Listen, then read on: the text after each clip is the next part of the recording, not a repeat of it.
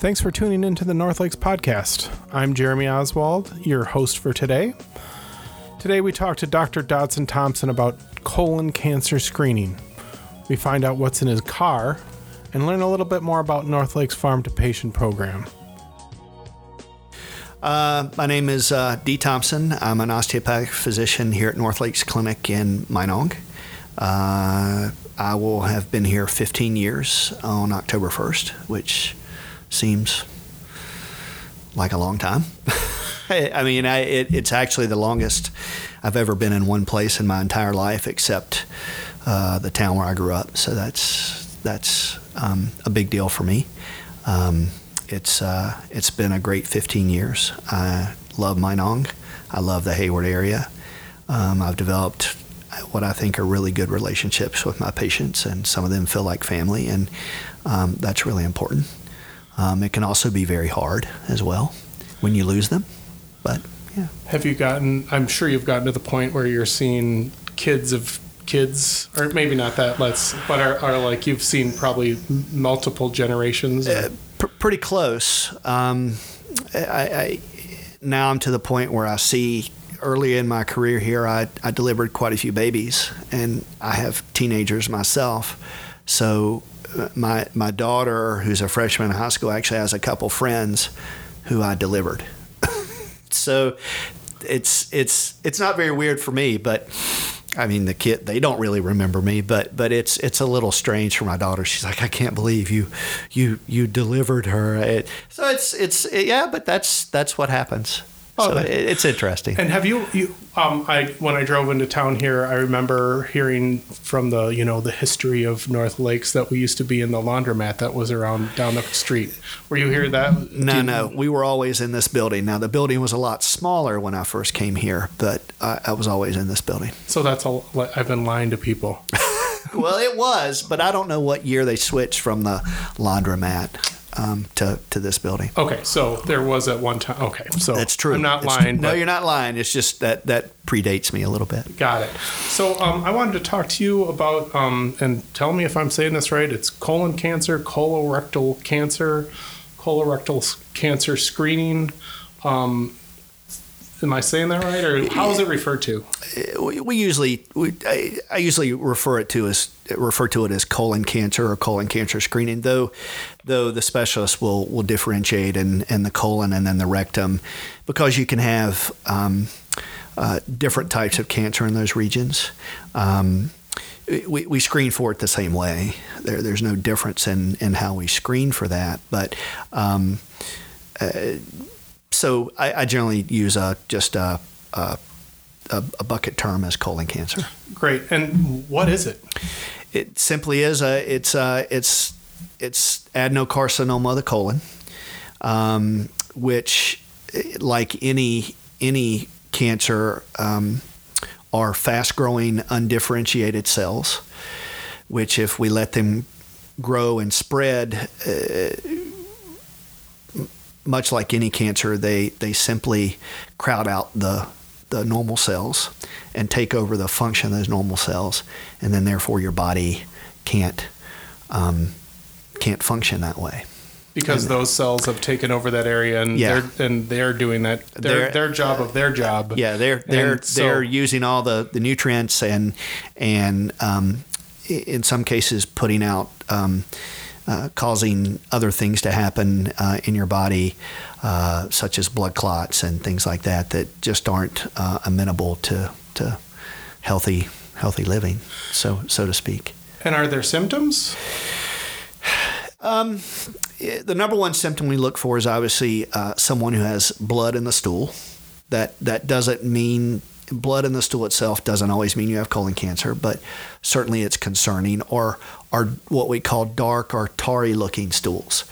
And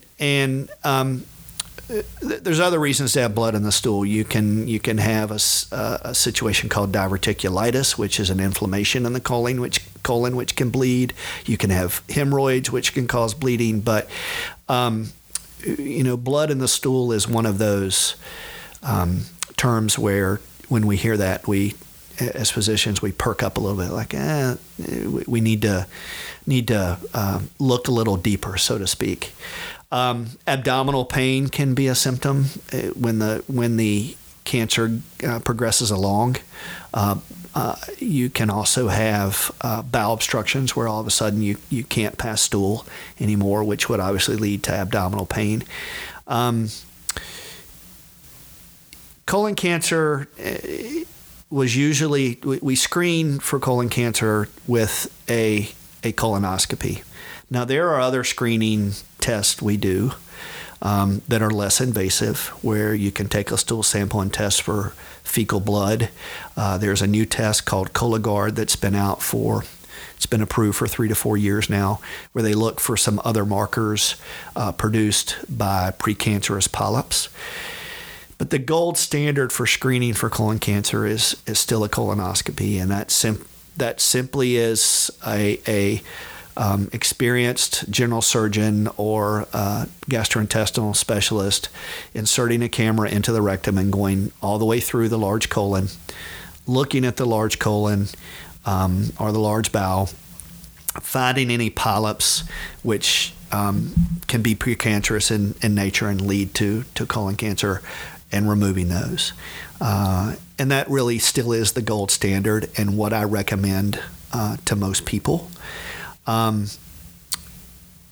We used to recommend that we start colon cancer screening at 50, but within the last 18 months, that recommendation has moved down 5 years, has been decreased by 5 years. So now we're recommending anybody over 45 can qualify for colon cancer screening. The reason for that is we've just started finding more colon cancers in people younger than 50. And when you say qualify, I think that means that insurance will pay for it? Yes. Generally? So I think the first physician society that came out and recommended that we move the guideline from 50 to 40 was the American College of Surgeons. And then the American Cancer Society got on board. And once you have a large physician group like that, or a large society like that, say we need to move those guidelines, then generally insurance is gonna say, yeah, we need to do that. Got it. And so why is it important to detect this? I mean, I'm kind of giving you a softball here. I think it's a deadly disease. It is. And I don't know the number off the top of my head as far as colon cancer and how many deaths that causes in the United States yearly and how it ranks to other cancers. But I'm pretty sure it's in the top 3. I think it is number 3. I did a little research, but I could be. It's in the top 5. Yeah, certainly. The really interesting thing about colon cancer, and I'll back up and talk about screening, because everybody wants to talk about screening and how we go get a screening test and that means we don't have the disease. Well, that's not always the case. There are some screening tests we do that may not be as accurate as we would like them to be. Mammograms are one of those. There can be a high number of false positives with mammograms. So where something looks abnormal on a mammogram and then you do further testing, such as a biopsy, and find out that it's not anything serious. Colon cancer screening is, when I say it's a gold standard, is a colonoscopy as the gold standard. They're very accurate and very, very sensitive to finding colon cancers and preventing colon cancers. It's what I tell my patients is colon cancer screening works. If you get a colonoscopy at the age of 50, which again I still kind of fall back to the old guideline, and you have a normal colonoscopy, you don't need another one for 10 years. Simply because those polyps, if you had any polyps, they're so slow growing that they've looked at the pathology of the disease, the epidemiology of the disease, and it takes that long for that polyp to develop into something serious. And so you can feel very comfortable that at the age of 50, if you had a normal colon cancer screening, a colonoscopy, then you don't have to worry about colon cancer. for at least, most guidelines say 10 years. If you do some of the other screenings, such as the Cologuard, those are good for 3 years. So I really like the Cologuard screening because it's sensitive. And what is that? So how do you do that? How would somebody do that screening? I put an order in the computer. The company is out of Madison, Wisconsin. It's called Exact Sciences. They send you the test kit. You send them a stool sample. They send me the results, and I pass them on to the patient. And they're looking for markers, specific markers from types of polyps that can indicate you've got precancerous polyps. So if those markers, those genetic markers, are in the stool sample, then they're going to recommend a colonoscopy. If they're not, then you're good for 3 years and you repeat the Cologuard. I'm becoming more comfortable with the test, especially in low-risk individuals. I do not think in individuals that have a family history of colon cancer that test is applicable. I would still feel more comfortable that they get a colonoscopy. And I'm guessing with some of those other symptoms as well. Yes, yeah. Obviously, if somebody has symptoms, they're not getting a Cologuard. They're going to get a colonoscopy. And that's so when you say gold standard, that doesn't happen a lot. So and that's kind of the key to this, is that it's a deadly disease. But boy, if you can detect it, well, how is that helpful? Like what does that mean? Like you detect it early, how does it? What happens next? Well, the colon is an interesting organ in itself because we eat things that probably aren't the best for us. The colon that's where all your most of your nutrients are absorbed from your food, and where the body gets rid of all the waste. So it's a interesting organ that runs through your body and helps the body to get rid of the waste while maintaining this. It's dirty on the inside and clean on the outside. So and what I'm trying to say is it takes a long time for a colon polyp to develop into colon cancer. Most times, if you have a colon cancer that's detected early, it's relatively small, or it's in a small area of the colon. Surgeons can go in, they can take out that section of the colon that has the cancer in it, especially if it has not spread to any lymph nodes or anything else, hook the colon back together, and you never have any other issues. Now, depending on how much colon you have to have taken out, it can cause some digestive issues. But if you can take out a short segment of the colon, then your cancer is gone. It's surgically removed, and because the colon is very good at, I guess the word I want to use is isolating itself as being its own environment, and those polyps that lead to cancer, again, are very slow growing. So if you can get that cancer early, you don't need any of the chemo or the radiation or anything else. You do a bowel resection and off you go. And I'm of the age that I guess it's been a year or so. Yeah. I had a colonoscopy, and I think I remember them saying that if they saw a polyp, they might try to take it out right then during the colonoscopy. Oh, yeah, they usually do. They take a biopsy. Different polyps can have different degrees of cancer-causing potential. So if they see a polyp, they're going to take it out, and they're also going to base your return colonoscopy on how many polyps you had or you have. I don't know those exact numbers, but at a certain number of polyps, then you become a little bit higher risk. So instead of having a colonoscopy 10 years, they're going to do it at 7 years or 5 years or even 3 years. Got it. And so there's a lot of people that don't do this.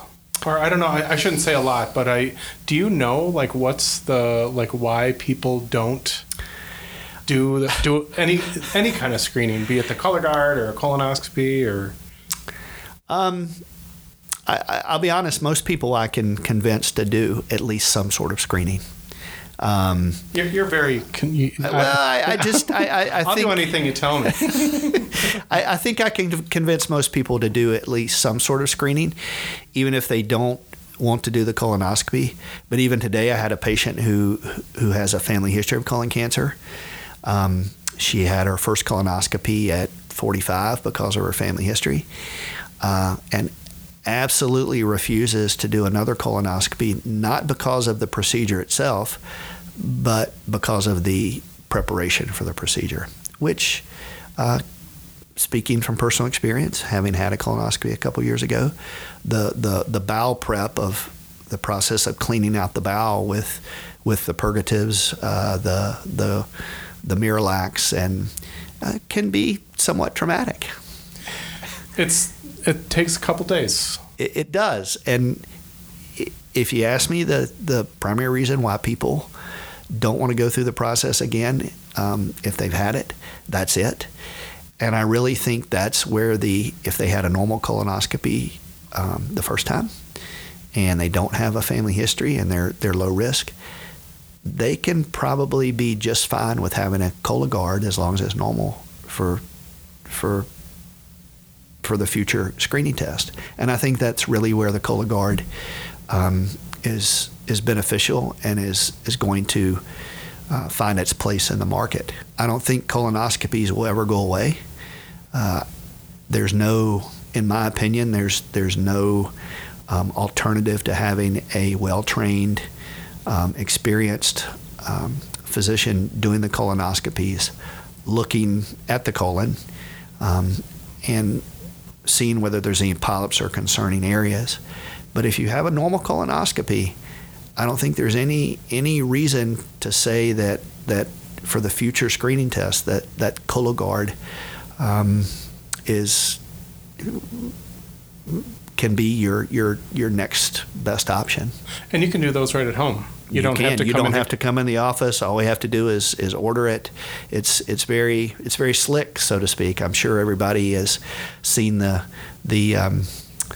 commercials with I think they were in the Super Bowl this year with the poop emoji running around, and you put it in the box and send it off to Exact Sciences, and that's it. It's become a useful tool in the arsenal for screening for colon cancer. And we don't need to get into this one patient story, but did you say okay, then here's another option for you, and are they going to go for it? Or I did. I put in an order for the Cologuard today, and I'm not getting any payment from Exact Sciences. Exact Sciences, trust me. It's just it's a good test in certain segments of the population, and I use it. And I've heard, I did a little bit of prep for this. We're trying to part of the reason I wanted to interview is that we're trying to do a little kind of a campaign to try to increase screening. So I have done a little bit of reading, and the reasons I've heard of people not doing it, one of them was that, if I'm going to get it, I'm just going to get it. So I don't know. Here I'm going to give you have the microphone. I don't need to give it to you. But what would you say to someone that has that attitude or thought? I would argue that with colon cancer, with the screening that is available and the time period between the screening, that and the sensitivity of the screening, the accuracy of the screening, that there's really not a good reason that I can see to not have the screening.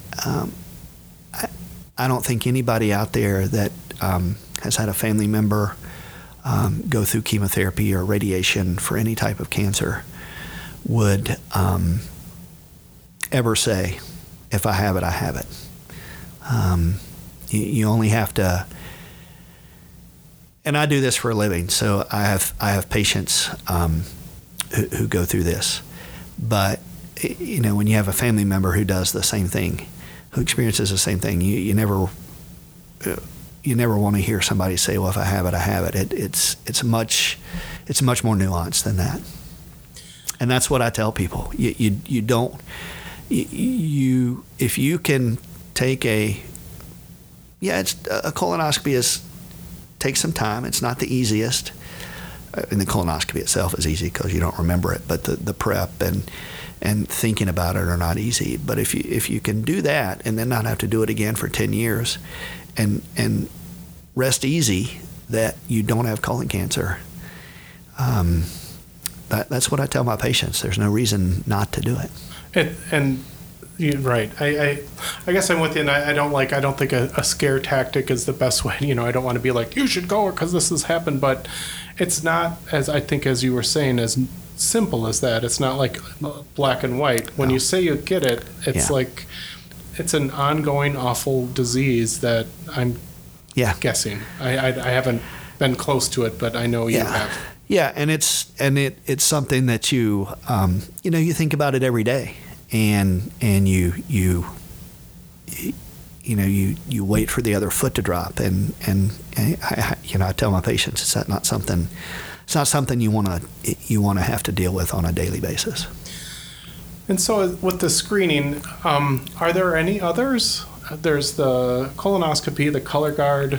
Is there any other ones that you know? Yeah, there's one other.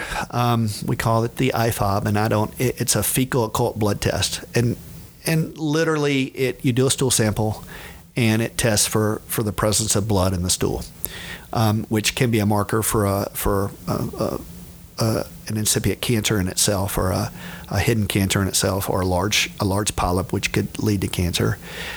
You have to do those every year.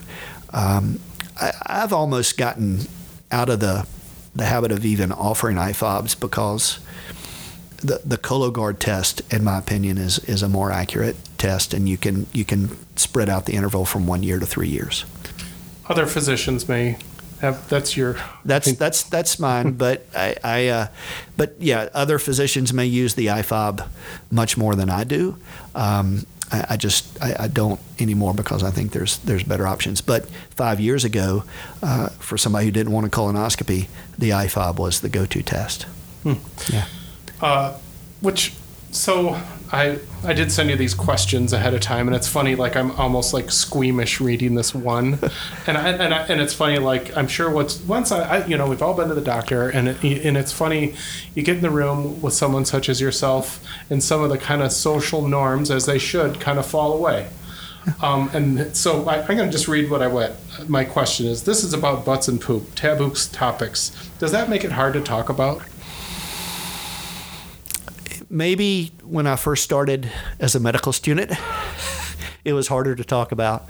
Not anymore. I talk with so many taboo subjects with my patients that talking about butts and poop is probably not that big a deal. Not for you, but I'm just wondering. For the patient. Yeah, well, that's what I mean. Like, even like I am not a medical. Yeah.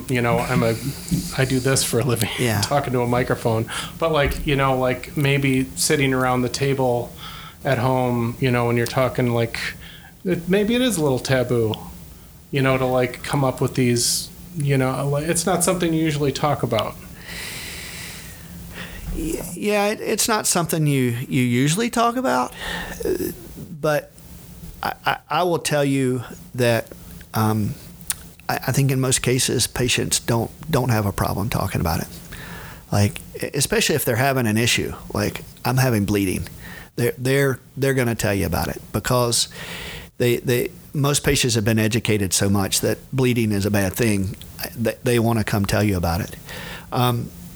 So.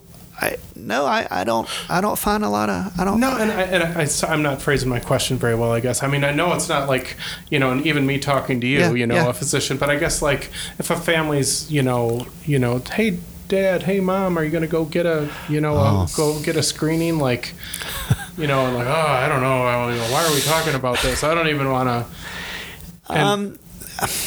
Maybe I should talk to a behavioral health person about that. I don't. Yeah, I don't really know. I don't know the answer to that. Sorry, Jeremy. No, I sometimes my questions are good and sometimes they're bad.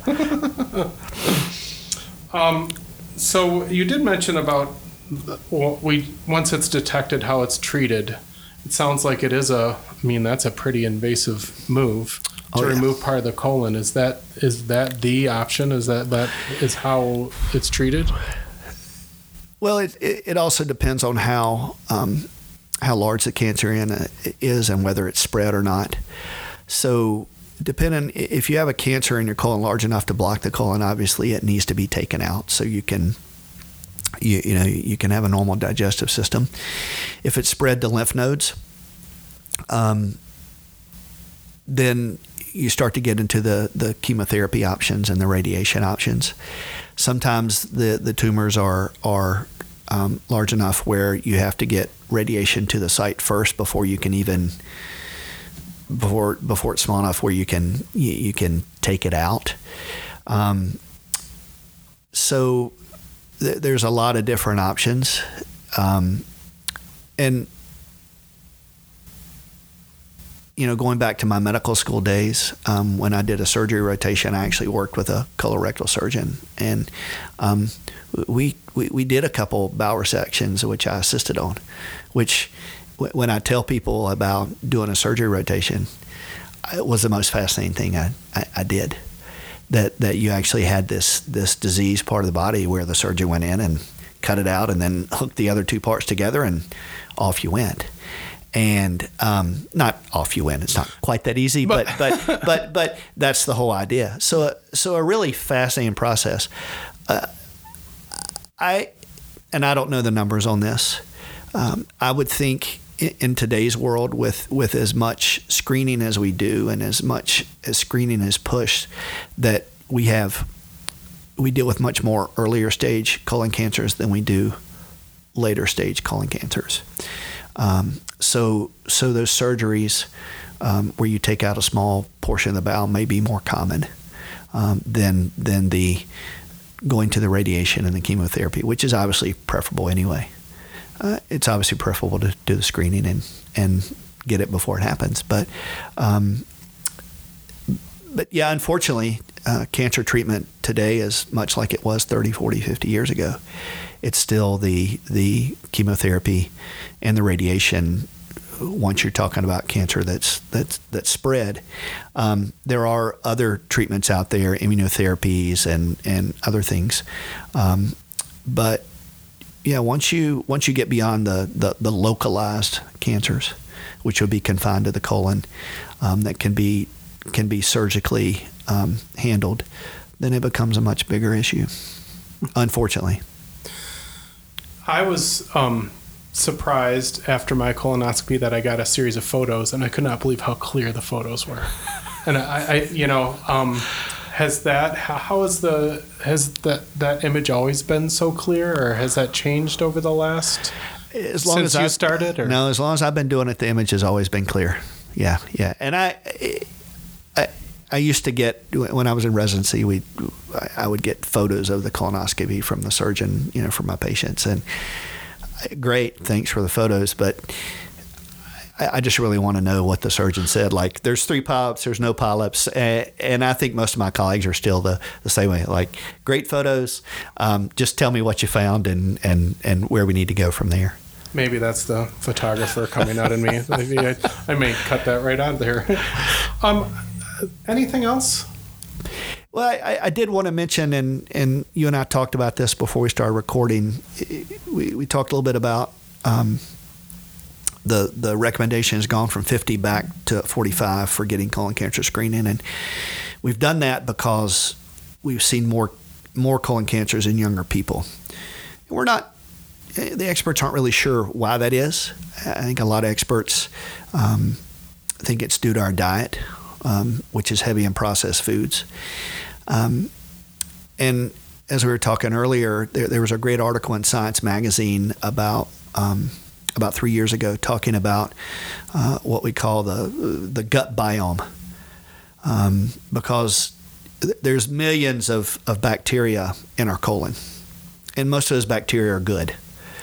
And they're good because they help us break down all the sugars and the starches and the proteins, so they can be broken down into their base parts and used by our bodies. Feeding those those bacteria, heavily processed foods over a long period of time is probably, and I'm not even going to say probably, is not very good for our digestive system. Science Magazine had a great article where they went and looked for the perfect gut biome. Where are we going to find the people on this earth with the most perfect gut biome for digesting food and the healthiest gut? And they ended up going to probably the South Central Africa, where hunter-gatherers still live in the jungle, and they looked at what they eat, and during the wet season, when the animals move in, during the rainy season they eat more meat, not a lot, but some more. Well, during the dry season, when there's no animals around, all they eat is plants, and they eat a lot of roughage, a lot of stuff that our body doesn't do a very good job of digesting. And so what they found was this one group of people that they followed around, and I'm sorry I can't remember which country it was in, but they would have 5 to 6 bowel movements a day, which was completely normal because they're eating a lot of undigestible material. What they also found that they were eating is they ate a lot of honey, wild honey, and they ate a lot of the wild honeycomb. Like they would collect it and they would just eat the comb because they needed that energy during the dry season. And they had a great picture of this guy eating a honeycomb, and it showed his hand, and his hand was almost the amount of dirt underneath his fingernails on his hand was a little alarming. And then I had to step back and think, so what's really causing their gut biome to be good? Is it good because of what they're eating, or is it good because they're introducing all the other bacteria into the gut because they don't wash their hands and their gut has learned how to create that perfect balance? I think it's an interesting question. When we look at our immune systems, there's been research, many years of research to show that a cleaner environment where you have less access to or less exposure to bacteria can create more autoimmune diseases and a less robust immune system. It's been shown that people that grow up on farms around farm animals have less autoimmune diseases, less asthma, less allergic reactions. It's actually healthier to have a pet in your house than not, as far as your immune system is concerned, to get your body exposed to some of those bad bacteria is actually good in a way. I just get excited that you're excited about this. Oh, I just think that how neat that there's this physician in Minong that is like reading Science Magazine and like interested and still excited about it. Yeah, I think it's fascinating. It's obviously we do a poor job on our diet in the United States, in the entire first world. We have created these large food deserts where people have access to large amounts of cheap food that is bad for them. And it's created and I digress a little bit, go off on a tangent, but it's created a society of people who are overweight, and then that leads on to problems that I deal with every day, which are diabetes and heart disease. Heart disease is obviously the number one killer in the United States, and our life expectancy for males in the United States has actually gone down because of heart disease. And it fascinates me a little bit that we don't allow cigarette companies and bourbon alcohol companies to advertise on TV, yet we let Burger King and McDonald's and Taco Bell do it. And I can tell you, I see a lot more people with diabetes due to their weight than I do people with alcoholic cirrhosis or lung cancer. So where do you draw the line between? How do you regulate that? Probably impossible, but it's a concern. The question is, though, is if everybody walked around eating honeycombs with dirty hands and had pets in their house, would we reduce our colon cancer rate? Well, that's the 100-year question, right? We'd have to. That'd be past my lifetime. So I don't know that. But those are questions that ruminate in the mind sometimes. And I was going to say I didn't want you to name names, but you already did. But give us some examples. What do you mean by processed food? Cheetos. Okay. I'll name some of my favorite processed foods. Cheetos is a processed food. Anything that can sit on the shelf that doesn't need to be refrigerated and doesn't go bad is considered a processed food. So, your processed foods are your frozen pizzas, your frozen dinners, and frozen vegetables aren't processed, but obviously the frozen lasagnas, and they have a large amount of salt, sugar, preservatives. Are they safe? Maybe not. I mean, looking at the fact that we're having more colon cancers, 60 years after these processed foods became a part of our lives, maybe they're not. I'm old enough to know that my grandparents grew up in the Depression. There were no processed foods, none. So now they had other issues, but processed foods wasn't one of them. And you have to delve deeper a little bit too. So if you go to a country where they don't eat a lot of processed foods, you can't just say, well, they don't eat processed foods because they don't have colon cancer, and therefore they don't have any colon cancer. Well, that may not be true. In some of these poor countries, we don't really know if they have any colon cancer because they're not doing the screening for it. So you have to be careful making those relationships, but those relations between those two things.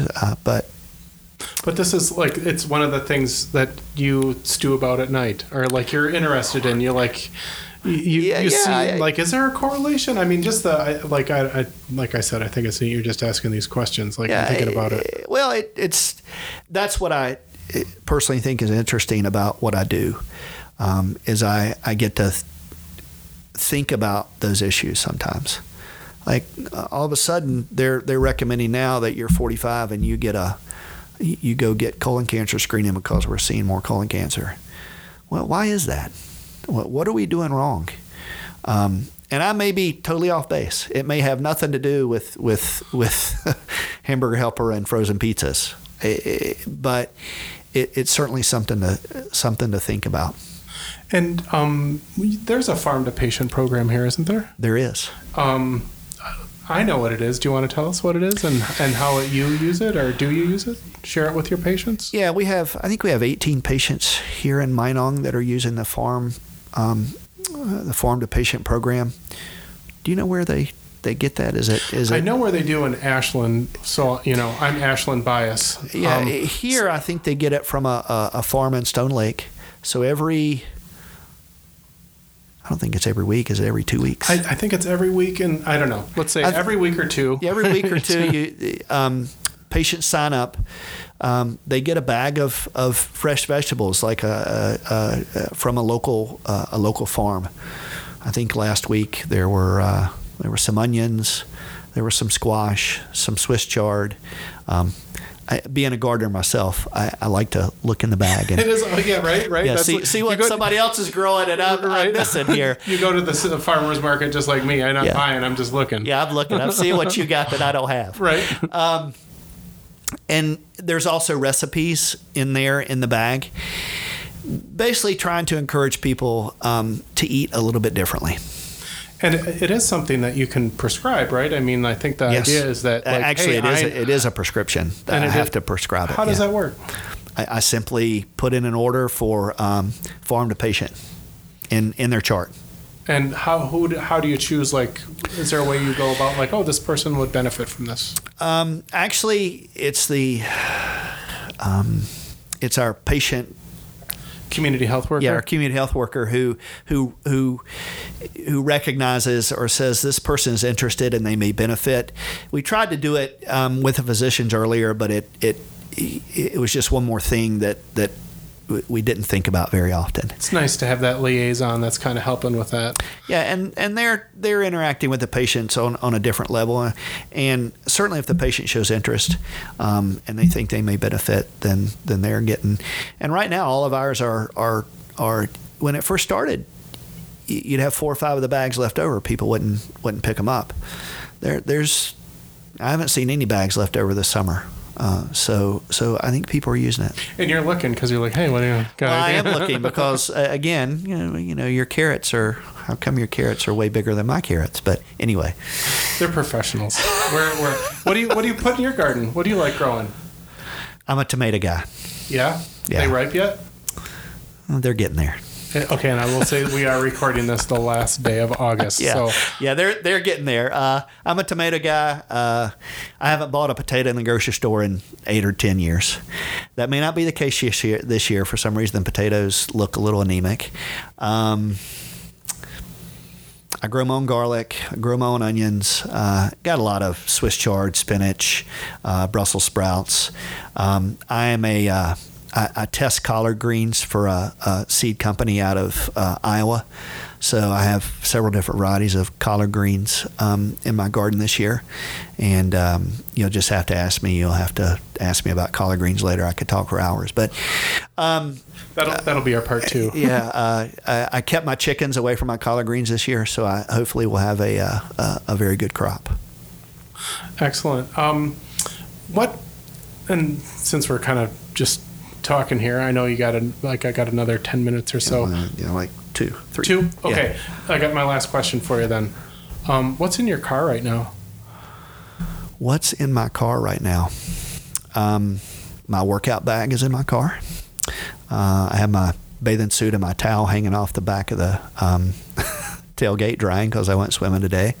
I have a invention in the back of my truck that I'm working on, and hopefully I'm going to put it on Shopify once my son and I redesign a little bit more. But that's all I'm going there because it's not patented yet. I have a bunch of crystals and rocks from my daughter, who will be a freshman in high school. She buys them because they help with anxiety. So they work together. And I think that's about all of the interesting things I have in my car right now. That's a mouthful. Excellent. Dr. D, it's really nice to see you. I really appreciate you doing this. And it's a thrill to be down here in Minong. Thank you so much for the time. Thank you very much, Jeremy. I appreciate it. Enjoyed it. Thanks. Okay. Have a good day. Yeah. Dr. Dotson Thompson is a family physician at North Lakes Community Clinic, Minong.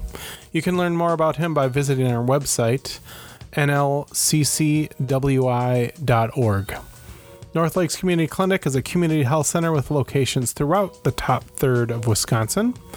We see all people regardless of their ability to pay. I'm Jeremy Oswald, today's host of the North Lakes podcast, and hope that you share this podcast and write a review.